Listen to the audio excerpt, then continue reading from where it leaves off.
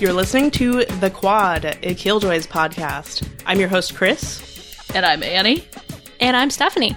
And we are going to be talking about an upcoming TV show called Killjoys, or at least upcoming as of this recording.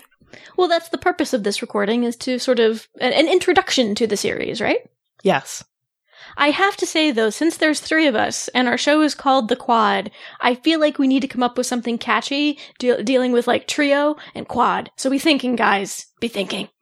But the listeners are the fourth. The fourth element? Yes. Okay. So Killjoys. Why are we excited about Killjoys? Because it has a great pedigree behind the show.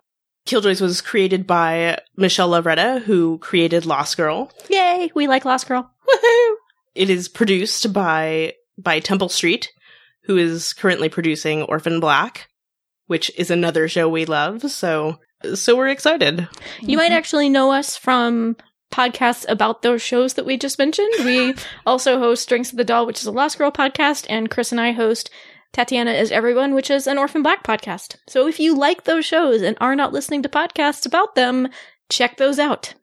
So basically, we felt obligated to podcast about Killjoys. Yes, to at least check it out, say what we think, give it a shot. But I must say, from the promotional material that's been released, I'm pretty excited about it, even if it didn't have that pedigree. That's fair. The promos look pretty good. There's also one of the main actors is Aaron Ashmore, who was on, he's been in a lot of things. He was on Lost Girl, which we're just talking about. He was on Warehouse 13, which I loved. Aaron Ashmore also in Veronica Mars. Yes. But I'm not familiar with the other two leads, or at least I'm not familiar with their other work. Hannah John Kamen and Luke McFarlane. I'm excited about Hannah John Kamen. She's, I think, a relatively unknown actor. She has some credits on IMDb, not a ton, and I think most of it has been like video game work. So she doesn't and British have shows. Yes, exactly. So she doesn't have a ton of credits to her name.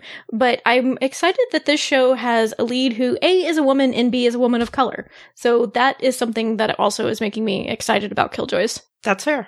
I like it when you get to see new talent that you haven't seen, and it's exciting to see different actors come in that you don't know, because you can just take the role as is, and you don't have any expectations attached to it. Right, you don't think, oh, that's so-and-so, from this show, and his typecast is this type again, so. Right, yeah, so, and it's really cool when you have a relatively unknown person, and they turn out to be really amazing. Like for example, a show like Orphan Black. They have a lot of actors who nobody had heard of before.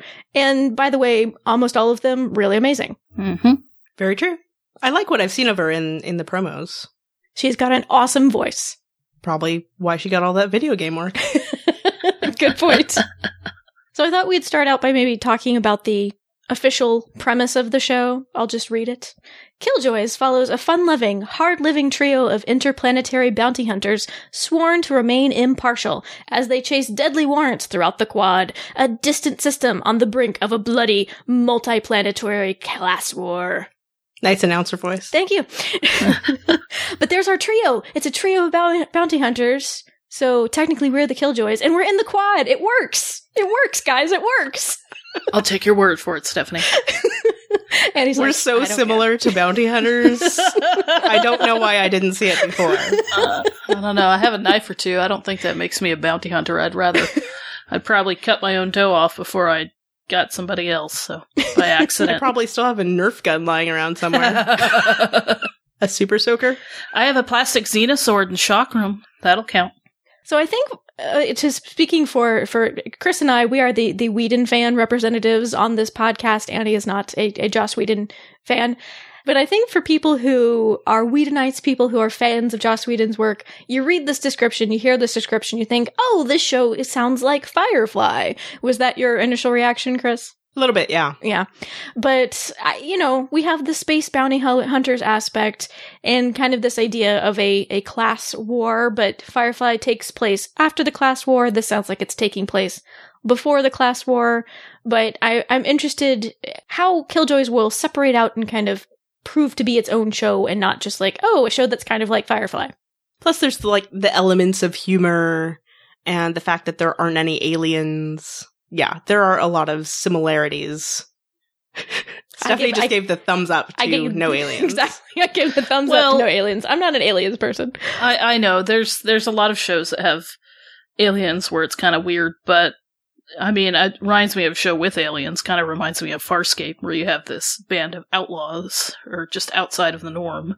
And then within class wars, there's wars between the peacekeepers and all these different factions of aliens. But I get excited when I hear about things like Killjoys. I'm also a Battlestar Galactica fan, so I'm all, ooh, space guns, ships, wars. So if it's done well, it can really work well. Yeah, I'm a big Battlestar Galactica fan. I've strangely grown apart from space shows because I grew up on like Star Wars and Star Trek and stuff. Like, I was a huge Star Trek Next Generation fan when I was a teenager. Next Gen, a little bit of Deep Space Nine, a little bit of Voyager. But I don't know, I've sort of separated from it a little bit over the years. I don't know why. But, you know, I tried watching Battlestar Galactica and just kind of couldn't do it. It was the shaky cam. Chris can't do shaky cam. It's largely the shaky cam, but not entirely. Yeah, I don't know. Never watched Stargate. Yeah, I haven't seen Stargate. I haven't seen Farscape. But maybe we'll try those on one day.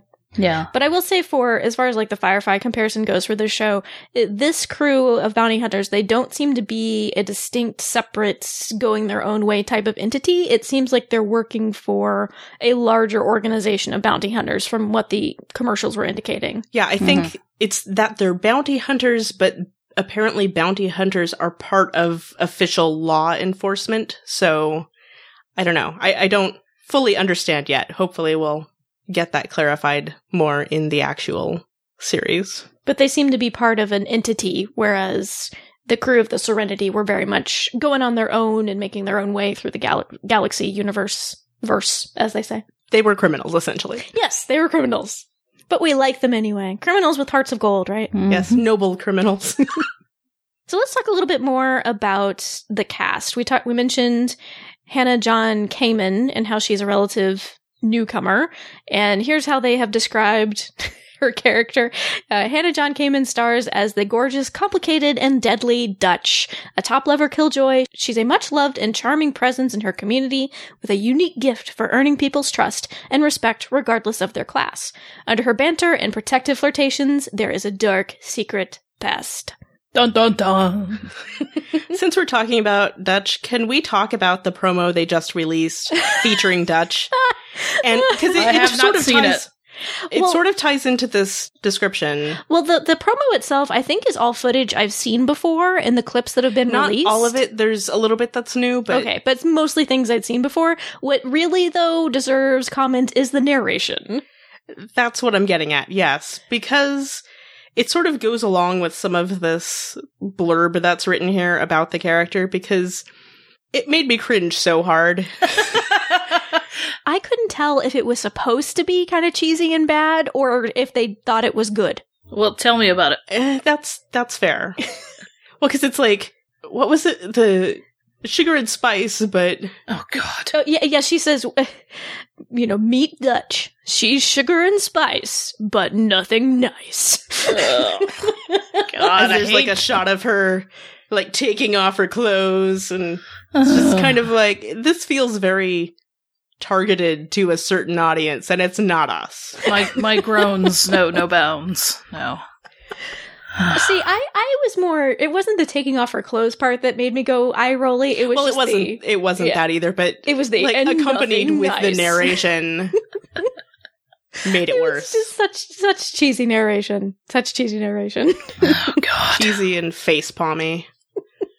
So she is our lead. I find it interesting that she has a gender neutral name. I don't know if that's a thing Michelle Lovretta does, because on Lost Girl there's Bo, who's the lead, who is a woman, very gender neutral name, almost I would say more generally associated with men than women, the name Bo. That's probably fair. So I wonder if that's a thing, because I think I'm blanking on his name. I want to say Bryan Singer, but that's the director. But the guy who created Pushing Daisies, Wonder Falls. Bryan Fuller. Bryan Fuller, thank you.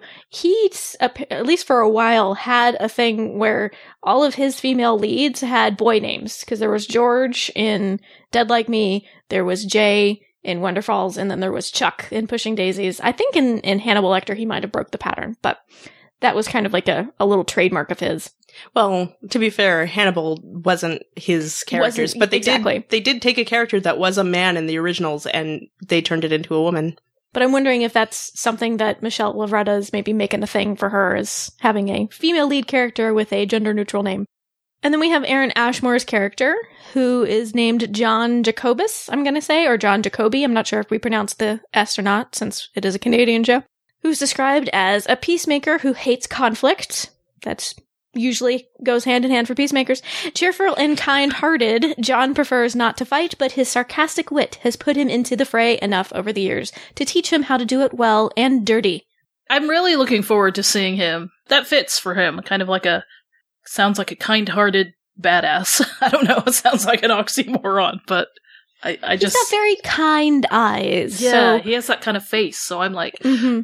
It does sound vaguely reminiscent of his character on Warehouse 13. Oh, he was also on Smallville. Did we mention that? No. He played Jimmy Olsen on Smallville. That was another role that a lot of people might have seen him in. He's really carved out a niche for himself in genre work in the past few years, it seems like. I think there was some quote from him at a recent convention where he was saying something like, why would anybody do anything other than science fiction?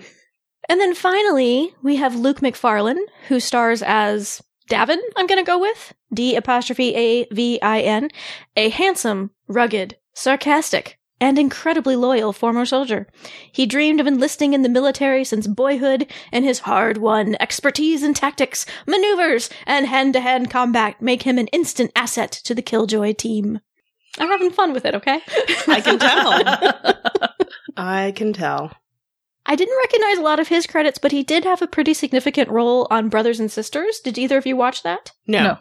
Okay, I found out, and he gets points for me for this, but he played the husband of one of the brothers on the show. There was a character on the show who was gay, and he played his husband, boyfriend, and then husband.